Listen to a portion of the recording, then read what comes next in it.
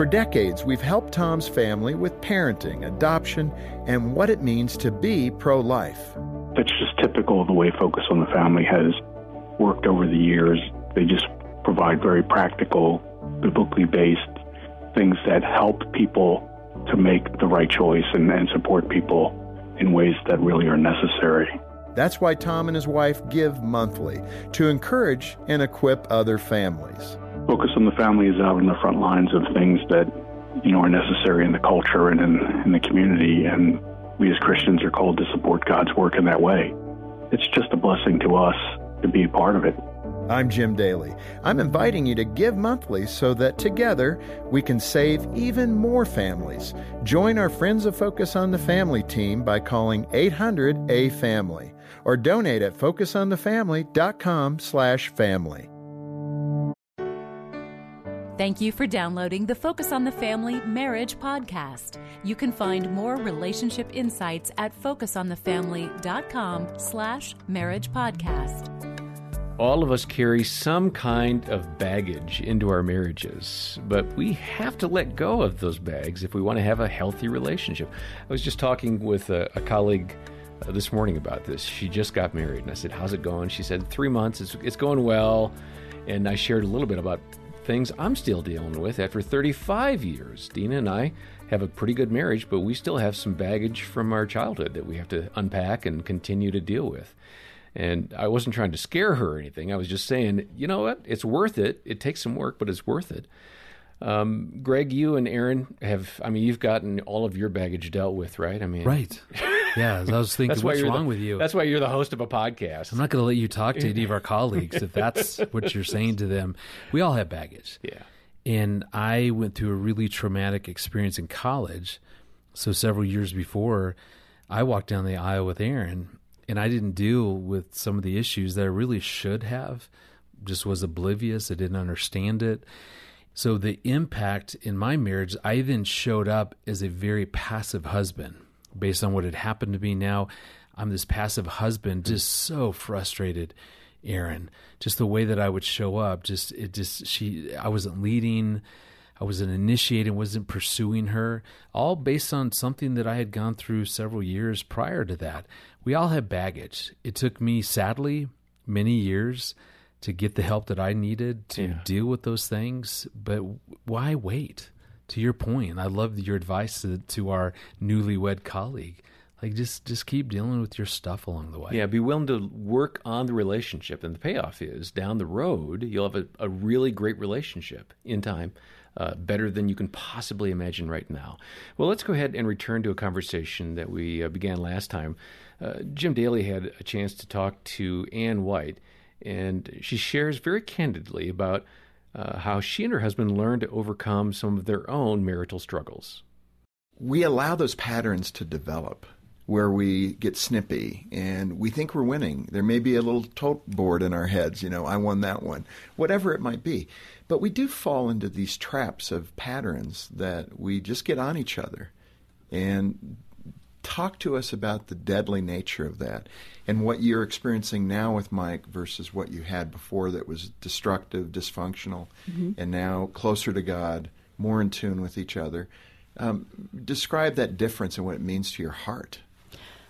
Well, the dance that you're talking about is often described as a dysfunctional dance. And it's often we bring it out of childhood. We learn by what we see, and we observe other broken relationships. And, of course, in the case of my husband's upbringing and mine both, we witnessed very broken relationships within our households.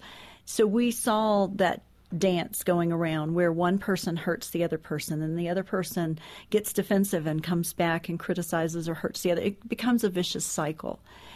And I think in order to break that cycle, you've got to take your eyes off the other person and start looking in the mirror. And that's one of the most courageous steps that I had to learn in this process that I talk about in the book, is I had to learn I can't change someone else. I spent my entire life and my entire marriage believing I could change Mike, I could change my kids, I could change whatever I needed to change and make it the way I thought it needed to be, or make that person the way I thought they needed to be, when instead I needed to be looking in the mirror and saying, what needs to change in me? Is it my attitude, my behaviors, my amount of courage? What needs to change in my life? And so I think God was calling me to look in the mirror, and I think that's the first step. Number one, we talked about if a couple's struggling, it takes two. It takes two to get married. It takes two to stay married.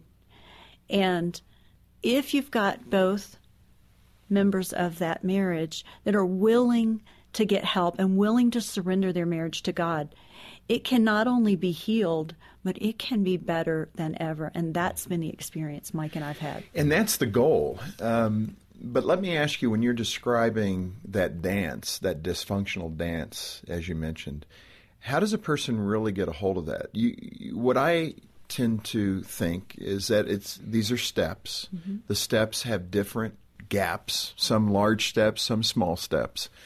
And I think this is one of the larger steps, to actually embrace the fact that I'm not going to try to control my spouse. I'm going to look in my own heart and say, this is what I can control. It's only me. It's easy to say, and it can be really hard to do. Well, Jim, it's a process. I mean, and it takes time. And I think that's what, when I decided to write a book, I had never wanted to write a book. There was not something that I set out to do or say, someday I want to write a book. Matter of fact, I was terrible at English. So we won't go there. It was, it's just not something that was ever on my radar. But when God called me to comfort others with the same comfort He'd given me and called me, I felt that it was imperative that I share the steps and that process that I went through to heal myself. Mm-hmm. And in healing myself, it changed the dynamics of our relationship and our marriage. And of course, Mike joined me in that healing and the counseling. But in order to change that dance, this dysfunctional dance, if you change one partner in that dance, the dance changes. Huh. If one partner gets healthier, the entire dance changes. And then the other person responds differently. They see and recognize that change in the person. So I've had couples go through the 7 Steps to Courage that's in the book, Courage for Life. I've had many women in whatever they need courage for, but go through this. So I talk about this process that I went to in committing to change, looking at the obstacles that I needed to overcome. And those obstacles could be bad attitudes. They could be behaviors. They could be sin in my life. They could be past hurt, fear, pain that I was experiencing that I needed to deal with.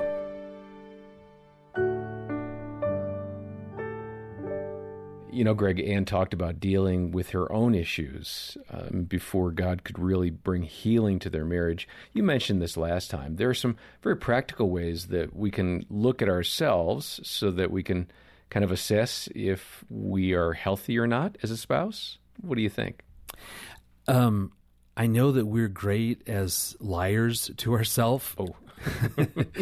It's amazing how I can rationalize behavior. I think, oh man, I've got it all figured out and I'm doing this really, really well, when maybe the people that are closest to me are really hurting. Maybe I'm not aware of what's going on. And that's why I encourage couples. I tell you, the best way to figure out if you're dealing with your stuff is to ask your wife, your husband, ask your children. If you're brave enough, ask this question to your spouse. What is it like being married to me? Because it gives them an opportunity, if they feel safe enough to be honest around that, it gives them an opportunity to give you some feedback on how things are going. I asked Aaron that really, honestly, not too long ago, and thinking, man, we're in a good season. So you had an expectation of what she was going to say. Like, I just assumed she was going to go, I see you're working hard and, man, we're connected and things are really going great. And, I mean, she knows me well enough, she'll start off with some praise. But ultimately, she said, lately I've just really been feeling invisible. And I'm thinking, what? I talk to you every day and we're dealing with this. You didn't respond to that. I wanted to, yes. These were all just thoughts in your head. Exactly. Got it. But to if you're willing enough to hear the feedback and actually be curious to go, That's interesting. Help me to better understand that, because it was very far from what I experienced about my own self. Yes. And just to hear her, there were ways in which, as an introvert, as I finish up work and come home, man, I'm ready to sit in front of the TV and just kind of veg and relax. I've spoken a lot of words. I'm sort of done. But there was a way in which that she just didn't feel that I was pursuing her inner life and really finding out, how are you really doing? How are you feeling? What's going on? And just getting that sort of feedback. I went, well, one, let me pray about it. Because, John, I think that's such an important part of getting any sort of feedback, is that we can't let people be our source of truth. God may be using Aaron in that moment to speak truth, but always go to him and go, God, is that, give me some perspective there. Is that true? And honestly, as I prayed about that and just sat with it, I went, you know what, that is absolutely true. And it's given me some real tangible things to think about and how to show up differently.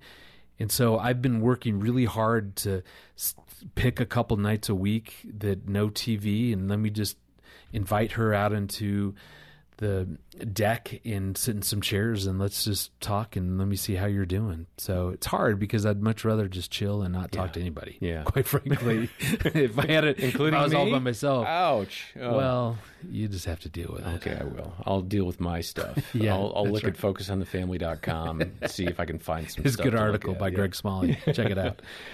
Seriously, we do have some great stuff online. We're going to link over in the episode notes.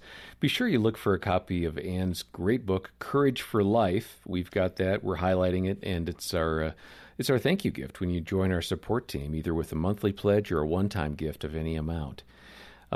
Also, if you need some real starting points for your relationship, if you haven't talked to somebody, and we covered this idea last time pretty in depth, reach out and find somebody to talk with. If you don't know who, call us. We have great Christian counselors here. They are wonderful, and they really will care for you. We also have our Hope Restored Marriage Intensive. A lot of great resources is the bottom line. Just reach out and we'll get you started. Next time, we're going to hear from Pastor Ted Cunningham. He's always fun and always brings great biblical insights, this time about letting go of anger toward your spouse. Plan to join us then. For now, I'm John Fuller on behalf of Greg Smalley and the rest of the team. Thanks for listening to the Focus on the Family Marriage Podcast.